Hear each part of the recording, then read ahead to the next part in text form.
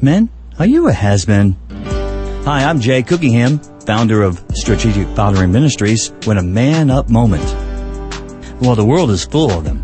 A has-been is one that is no longer famous or popular, or successful or useful or effective. It got me thinking a lot. I want to see if you can relate. I am one who has been on the short end of the stick. I am one who has been on the outside looking in. And I am one who has been between a rock and a hard place. But more importantly, I am one who has been given much.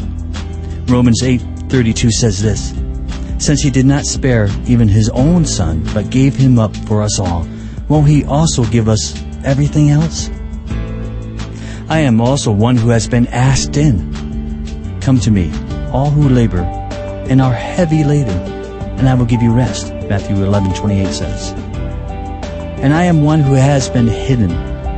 And Colossians 3:3 says this, "For you have died to this life, and your real life is hidden in Christ, in God." I think God has a powerful love for has-beens. Don't you? After all, He has been faithful. God bless you, and we'll see you next time. In the meanwhile, please visit me at strategicfathering.com.